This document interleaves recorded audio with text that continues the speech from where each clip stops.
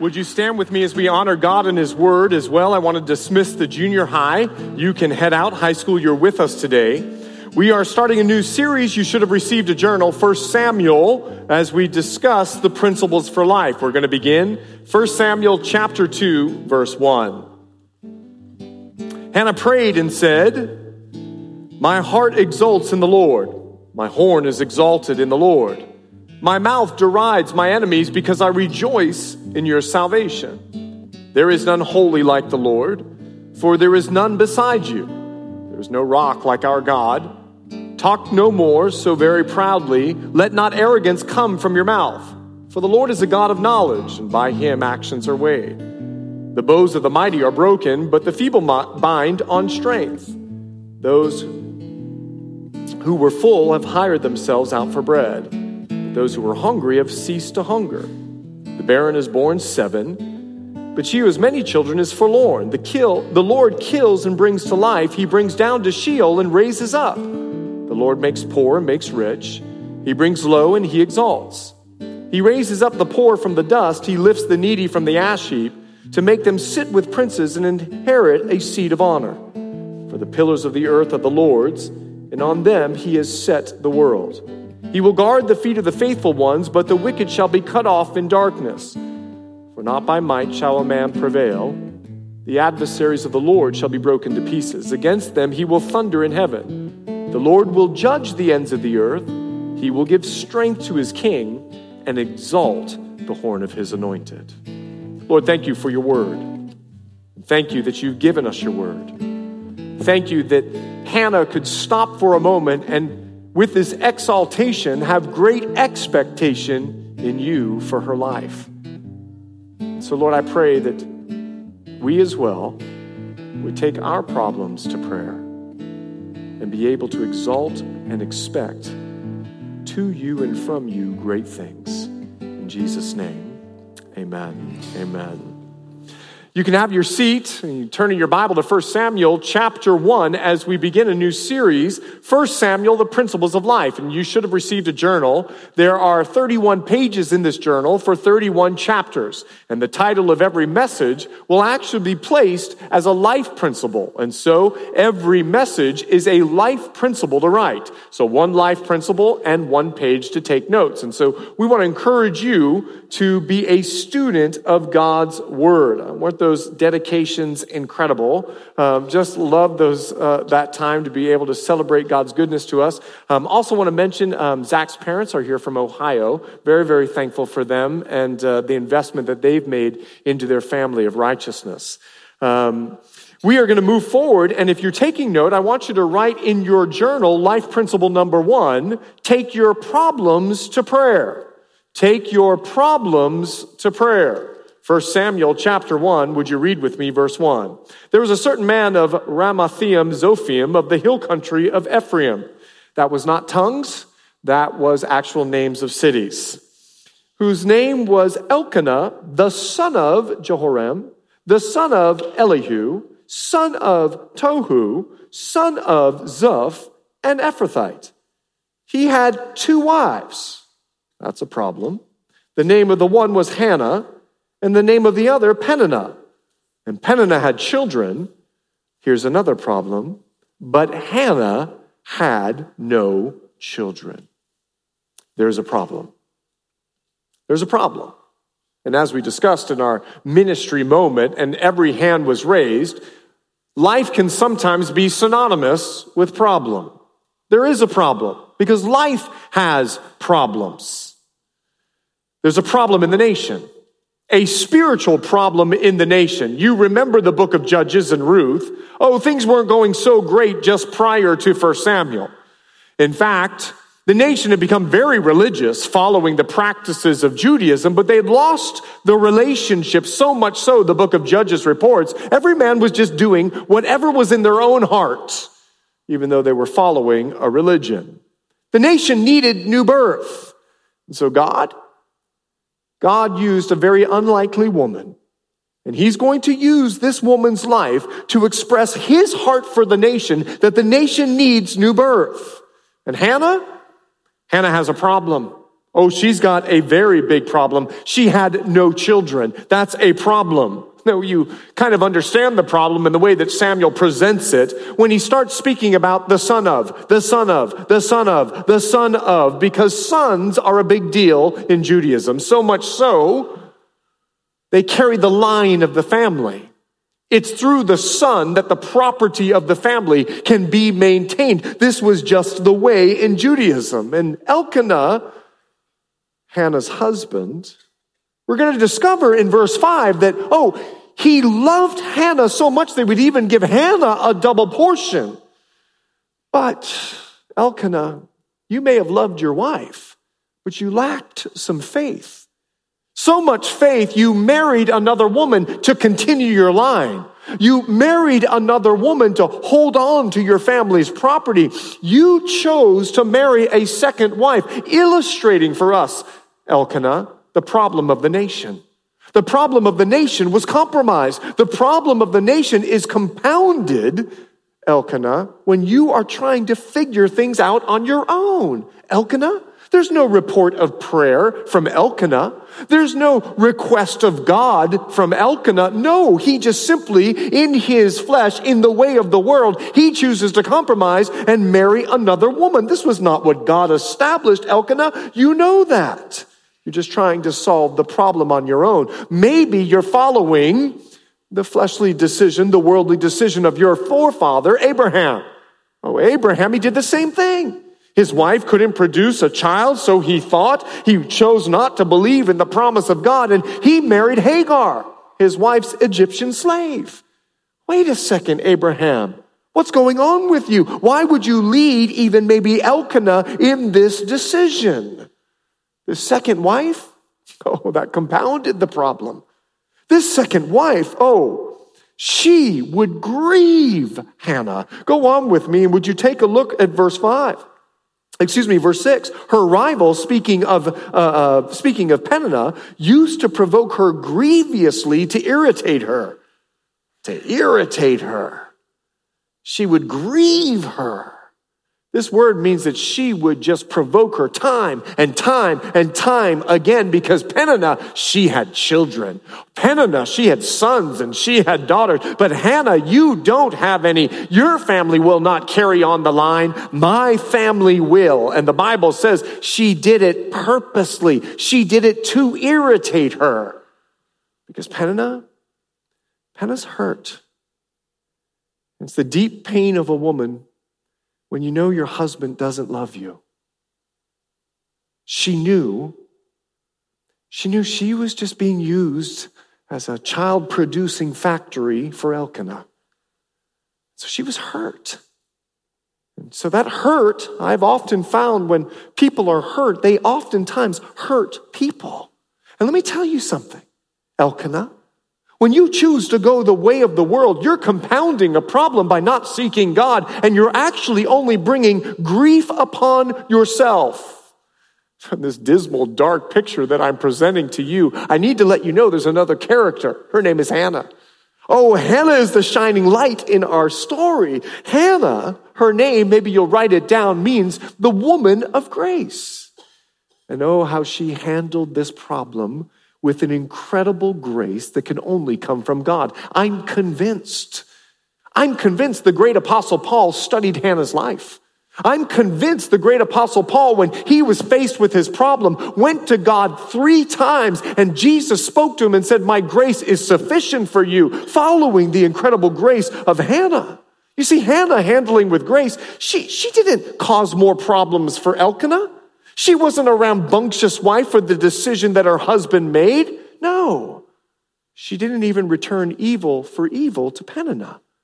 No, she was choosing to handle this in such great grace, so much so, look at verse 3. Now this man, speaking of Elkanah, used to go up year by year from his city to worship and to sacrifice to the Lord of hosts at Shiloh, where the two sons of Eli, Hophni and Phinehas, were priests of the Lord. Now, Shiloh was that place where when they first marched over into the promised land, they set up the tabernacle. It wouldn't be for several years that they would then move it to Jerusalem with David. Now, we have Eli and his sons, and they are leading the ministry at Shiloh, and Elkanah would take his family to Shiloh to worship. We see Hannah acting in grace to worship. Well, 3 times a year she would go and worship, as required by Jewish law. There they would be in this festival, in this religious celebration. And for Elkanah, obviously with his compromise, the religious celebration actually just became a ritual. It had nothing to do with the relationship, and we as well need to be careful. Easter's on the way. And as it's coming, is it just about a new dress? Not for me, for my daughters. Is it just about a new dress or maybe a new bonnet or maybe spring cleaning? Is it just a reminder of, well, we're going to church again? Or is it the fantastical, wonderful celebration that Jesus Christ rose from the dead? She went to worship. She went to worship the Lord of hosts. Now, in the Bible, that phrase, Lord of hosts, means that God is sovereign, that God is in control, and he's in control of everything. Take a look. It's Isaiah chapter 40. Lift up your eyes on high and see, speaking of the creation, who created these? He who brings out their host by number, calling them by name. He's in charge. He's in control of all of creation. He calls it the host. Take a look at this one, Psalm 103.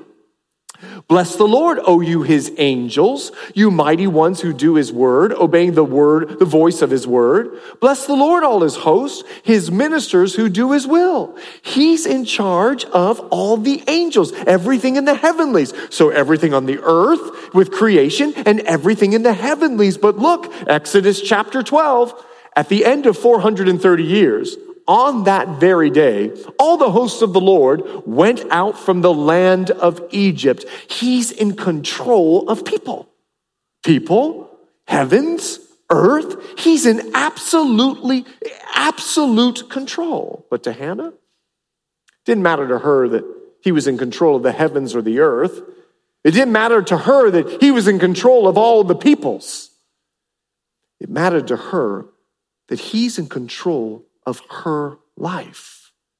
Verse 4, on the day when Elkanah sacrificed, he would give portions to Peninnah his wife and to all her sons and daughters. But to Hannah he gave a double portion because he loved her, and though the Lord had closed her womb. And her rival used to provoke her grievously to irritate her because the Lord had closed her womb. So it went on year by year. As often as she went up to the house of the Lord, she used to provoke her. Therefore Hannah wept and would not eat. And Elkanah, her husband, said to her, Hannah, why do you weep? And why do you not eat? Why is your heart sad? Am I not more to you than 10 sons? You see, Hannah knew that God was in control of her life. She's the one telling this story to little Samuel to write it down. She's the one that tells Samuel, the Lord had closed my womb, and it was obvious. Elkanah married another woman, and through that woman, she's now having other children. But she also knew something else. Not only is in God complete control of my life, she also knew he's the only one that I can go to help. Because he's in control of all things, he's the only one that I can go to for help. And so in this grace given to her, material possessions, they didn't mean nothing to her. Elkanah says, here, I'll give you a double portion. Does that help? Material things don't mean anything to me, Elkanah. And then Elkanah, and all of his husband wisdom, he goes, aren't I worth more? Elkanah, you need counseling. First of all, Elkanah, this is not all about you. Husbands, listen. When your wives are facing problems, you are not the answer. Jesus is the answer. And he goes and says, listen, aren't I not worth more than you? Are you kidding me? Elkanah, this is not about you. And it would have helped if you wouldn't have married another woman if you want to say this. Because you're showing, Elkanah, that maybe you don't value Hannah like you should. But Hannah, she didn't trust in material things. She didn't trust in getting the need from her husband. No, she trusted in her God. She trusted to give her problem to God. And while everyone is enjoying the festivities, She goes to God in prayer. Would you take a look at verse 9? And after they had eaten and drunk in Shiloh, Hannah rose. Now Eli the priest was sitting on the seat beside the doorpost of the temple of the Lord. She was deeply distressed and prayed to the Lord. She prayed to the Lord. Number 2, I want you to write it down. Take your problems to prayer. Life is filled with problems, so take your problems to prayer. Let me tell you about problems. I was hit with one this morning. And you know what I did? I was trying to call Andrea. I was trying to call Zach. And as I'm trying to call them, God whispers to me, hello, what are you preaching today? Come to me. I'm giving you this problem to remind you to pray. But this is hard. Because problems are hard. She's deeply distressed. She's sad. In verse 16, we learn she was vexed in her spirit. Her problem actually made her mad. Her problem was bigger than herself. Ask Daniel. Daniel, who was lowered in the lion's den. You know what he says to the king?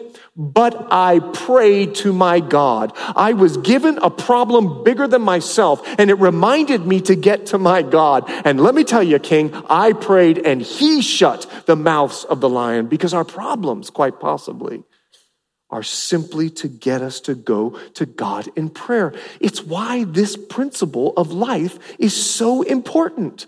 Because in life, you're going to have problems. You can't escape the problems. And this life principle to take your problems to prayer, trust me, is a very appropriate one to memorize. Listen to this. I'll read it for you. It's Romans chapter 15. You don't need to turn there. Romans chapter 15, verse 4, if you're taking note. Romans chapter 15, verse 4, Paul writing of the Old Testament, he says this. For whatever was written in former days, speaking of the Old Testament, was written for our instruction, that through endurance and through the encouragement of the scriptures, we might have hope. Oh, wait a second. God, you're giving me this story about Hannah because you know I'm going to have problems? And you're going to allow me to read this story and actually write it down so that I'll know what to do with my problems? Paul got it. In Philippians chapter 4, verse 6, I think after studying the life of Hannah, he says this, don't be anxious about anything, but pray. And the peace of God that surpasses understanding will fill your hearts and minds in Christ Jesus. Paul got it. He studied Hannah's life. He realized this life principle, man, take your problems to prayer. And listen to this precious prayer in verse 11. O Lord of hosts. Listen to how she submits. I know you're in control. She goes on to pray in this, what she calls a vow. If you will indeed look on the affliction of your servant and remember me and not forget your servant. Church, she feels forgotten. She feels like God has left the building. She's like, Lord, please remember me. I don't know, have you forgotten me? But she chooses to surrender. She doesn't demand God like Martha and say, hey, Jesus, look at my sister. You need to do something. No, she goes to Jesus, God, and she says, if indeed, she surrenders to his will. I'm not going to direct you what to do. I'm simply going to present my request to you. And then look what she says. She says, if you'll remember then, but will give to your servant a son. Then I'll give him to the Lord all the days of his life, and no razor shall touch his head. She says, listen, I'm asking to give to you. I'm going to sacrifice in this prayer. I'm not going to keep this child for myself. If you'll just let me pass this test, I promise I'll go to church on Sunday. That's what she's saying. I'm asking sacrificially. I want to give back to you. In this prayer, in verse 15, we learn that she poured out her soul. She's real. She's not, there's no pretense. There's no fake. There's no, oh God, how art thou? She's like, God, I have no child. I can't believe this. And this prayer, take a look. She submits. She surrenders. She sacrifices. She pours out her soul. What an example of the kind of prayer life that I would love to have. Like our women at this church have. We hosted our week of prayer, and men, this may hurt a little. We hosted our week of prayer Monday through Friday, and by far, the women outnumbered us Monday through Friday. By far, the women were in this desperate prayer here every morning, seeking God in prayer. What an example, just like Hannah. But what amazes me is what happens next. Take a look, if you would, at verse 12. As she continued praying before the Lord, Eli, let's call him the national pastor, Eli observed her mouth. And Hannah was speaking in her heart, only her lips moved, and her voice was not heard. Therefore Eli took her to be a drunken woman, and Eli said to her, "How long will you go on being drunk? Put your wine away from you." Are you kidding? Now, let me give you the scene, okay? Here's Hannah. She's at church. She's come to church, okay? And she's like this. "Oh God, I just come before you." Okay, that's Hannah, right? This is the pastor. Pastor comes on the scene. "Get out of here, you drunk woman." That's a problem. That's a problem. Can you imagine? We had several women cry over the Monday through Friday experience. Can you imagine if after one of the experiences, I go up to one of the women that cried and I say to her, "Hey, sweet sister, if you're going to drink whiskey before you come at 6:30 in the morning, why not, first of all, don't drive, okay? But secondly, maybe don't get drunk and come here to church." Let me tell you something. She's not the problem. If I went to the woman who's crying during prayer, I'm the problem. And that's exactly the problem. You see, the one who was praying, Hannah, was not the problem. The one who was not praying is the problem.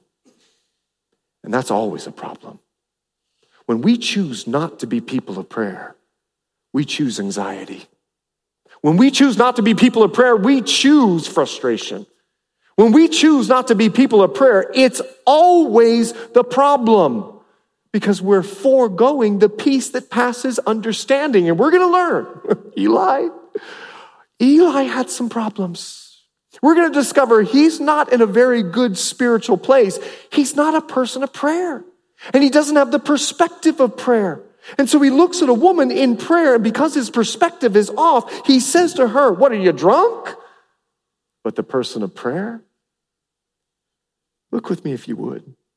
She answers him in verse 15. Hannah said, "No, my Lord, I'm a woman troubled in spirit. I've drunk neither wine nor strong drink. I ain't got no whiskey in me," she says. "But I've been pouring out my soul before the Lord. Don't regard your servant as a worthless woman. For all along, I've been speaking out of my great anxiety and vexation." I want you to write it down. When we take our problems to the Lord in prayer, the person of prayer is someone who is humble. Listen to the humble response of Hannah. She doesn't go, "That's it, I'm leaving Coast Hills. That pastor, I can't believe he just accused me of being drunk. I'm out of here. Who does he think he is?" That's not what she does. She says, "No." Let me tell you why she's humble. She's humble because she's been in the presence of the living God. She's been in presence of the Almighty God. Let me tell you something. When you get in front of the Almighty God, our perspective changes. We get lifted to the heavenlies. It's like the comparison of being in a valley or being on a mountain. I told you guys, last week I had the privilege to go home to the Bahamas. My uncle had given us a 25-year trip, and it was just exciting to be able to go home. And let me tell you something. When I fly over my little rock, 7 by 21, that's all it is. And I grew up on a 7 by 21, that's all it is, okay? When I fly over my rock, I can see from sea to shining sea. I see the aqua all around it, the white sand beach, then the aqua, then the deep blue. From that perspective, let me tell you something. I am loving my island. There it is. And we're flying in. Oh, I'm home. I start singing the national anthem, like the whole thing. I'm just so excited. We're back in the Bahamas. And then I got into traffic. Let me tell you something. There are more cars than people on the island of New Providence. and you drive like this, it can take you 45 minutes to go a mile. That's why Bahamian speed. When we get here to the 405, we're so excited about going 75, we try out 95. It's like, whoa, this is great because we're not used to it. And then we can drive for miles. We're from an island 7 by 21, man. Let me tell you something. We don't have highways. Our longest highway is 3.2 miles. Let me tell you what happens. When I was down in that traffic, I got frustrated. When I was up in that perspective of the plane, I was in this joyful place. And maybe quite possibly, we need to get to prayer so that we can stay in the plane perspective. And when you're in that perspective, you're going to be humble because you're in the presence of God.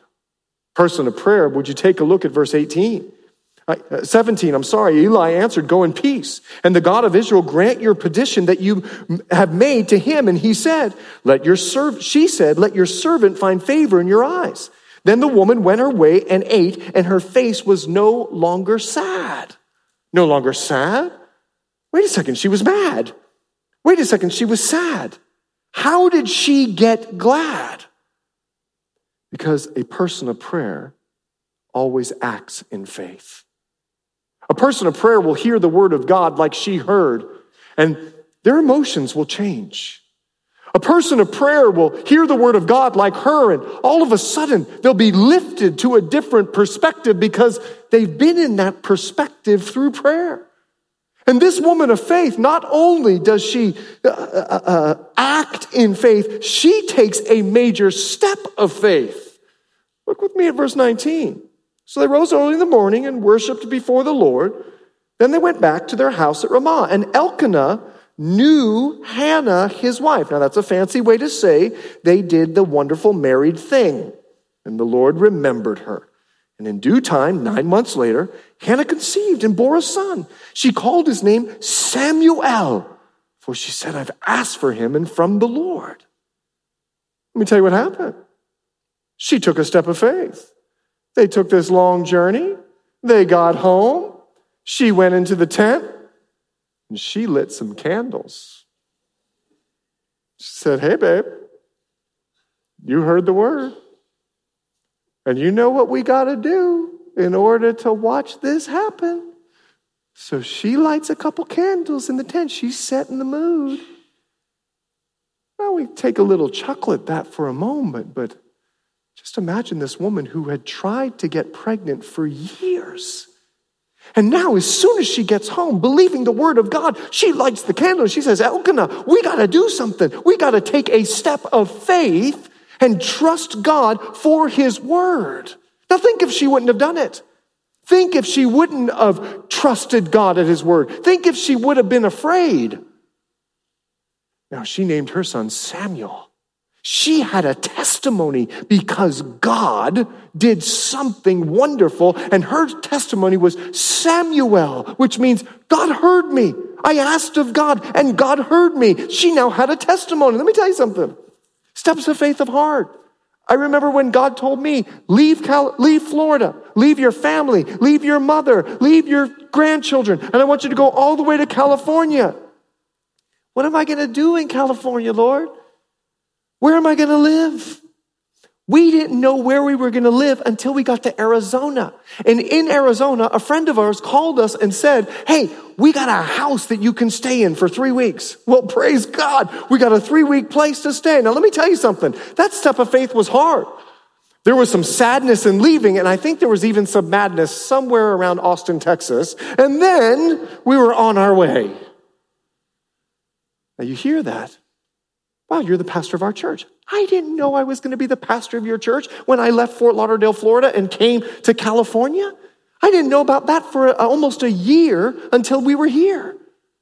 Now you hear this and go, wow, look at God. In fact, a friend of mine called me and goes, we all thought you were stupid. You had no job, you had no place to go, and you just told all of us you're leaving.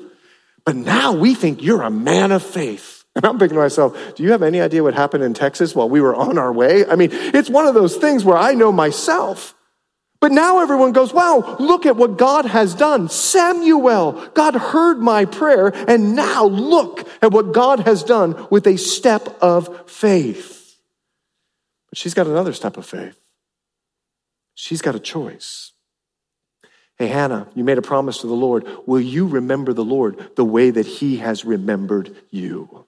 Jewish law requires that you give your son to the Lord. Jewish law said you had to either give your son or you paid 5 shekels. There was a redemption price according to Jewish law. And Hannah made the decision, I'm not going to pay the 5 shekels. I'm going to give you my son as a living sacrifice. I'm going to give you my son instead of pay the payments. Will you do it? Are you going to be faithful? Verse 21, the man Elkanah and all his house went up to offer to the Lord the yearly sacrifice and to pay his vow. Here it comes. Here's the choice. But Hannah did not go up. For she said to her husband, as soon as the child is weaned, I'll bring him so that he may appear in the presence of the Lord and dwell there forever. And Elkanah, her husband, said to her, okay, do what seems best to you. Wait until you've weaned him. Only may the Lord establish his word. In other words, Elkanah's a little concerned. You made this promise, Hannah. In the same way God gave you this gift, he can take it away. Let the Lord establish his word. I mean, we heard this from God. We promised this of God. Let the Lord establish his word. Let him hold this child tight because Hannah, I don't know where you're at right now and I'm praying for this child. Hannah, what decision are you going to make? Hannah, what choice will you choose? Go with me to verse 26. She said, upon going, "Oh, my Lord, as you live, my Lord, I'm the woman who was standing here in your presence praying to the Lord. For this child I prayed, and the Lord has granted me my petition that I made to him. Therefore," here's the decision, "I've lent him to the Lord. As long as he lives, he is lent to the Lord." Of course. Of course. Remember her name. She's the woman of grace. And here she is operating in the power of grace. She makes the decision. She says, he's yours. Wow. I'm sure that Paul studied her life because in Titus chapter 2, listen to what grace affords us. In Titus chapter 2, verse 11, "For the grace of God that has appeared to all men, bringing salvation for all people, training us or teaching us to renounce or say no to ungodliness and worldly lusts, and to live self-controlled, upright, and godly lives in the present age." We've got the power by grace to make right decisions. We can follow Hannah's example. We are people of grace. We have the grace of God over us. Paul, studying the life of Hannah, he realizes, wow, Hannah was given a grace. And that grace is over my life. But I don't want you to think it's going to be easy. Think of the sacrifice of Hannah. A mom surrendering her child. A parent dedicating their child to the Lord, following the example of Hannah. These parents are saying, I want God's will for my child more than I want my own will for my child. Think of mom. She's about to give her child to Eli, who's really not walking with the Lord. Think of the step of faith that she is making to fulfill her vow. Hannah, how in the world can we have a scripture reading where you are praising God in 1 Samuel chapter 2 with all of this sacrifice? I'll tell you, it's a little equation. Write it down. Problems plus prayer equals praise. Problems plus prayer equals praise. On Thursday, I was with a good friend of mine. He was pre-Zach.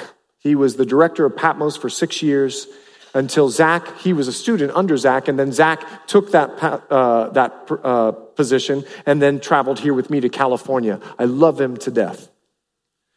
He was diagnosed with lymphoma. He came to California on a mission trip. I'm a little embarrassed that God is sending people from Tennessee to save people in California when we live here. So I'm a little embarrassed by that. First of all, let me just be honest, that God is bringing people from Tennessee to save the people that they're right in our backyard. So he's here on a mission trip. About an hour into it, let me tell you what he was. I get it and I go pick him up on Thursday. Chad, we're at Long Beach State. We got into a high school. Yesterday we saw 4 people saved. Then we saw 8 people saved. Look at these pictures. I don't know, do I bring up the lymphoma? Do I not bring it up? Like I'm watching this guy just go off praising God for salvations, which I'm already embarrassed that he's come from Tennessee instead of me going to Long Beach. And so he's going on and on. Finally, about the 6th hour of him praising God, I say to him, dude, can we talk about the diagnosis? Oh, I took that to God in prayer. Oh, I took that to God in prayer? Oh, yeah, I took that to God in prayer. Anyway, let me tell you what we're doing tomorrow. Problems plus prayer, no wonder Hannah could praise. Because let me tell you something about the people of prayer. It's 2 Chronicles chapter 29.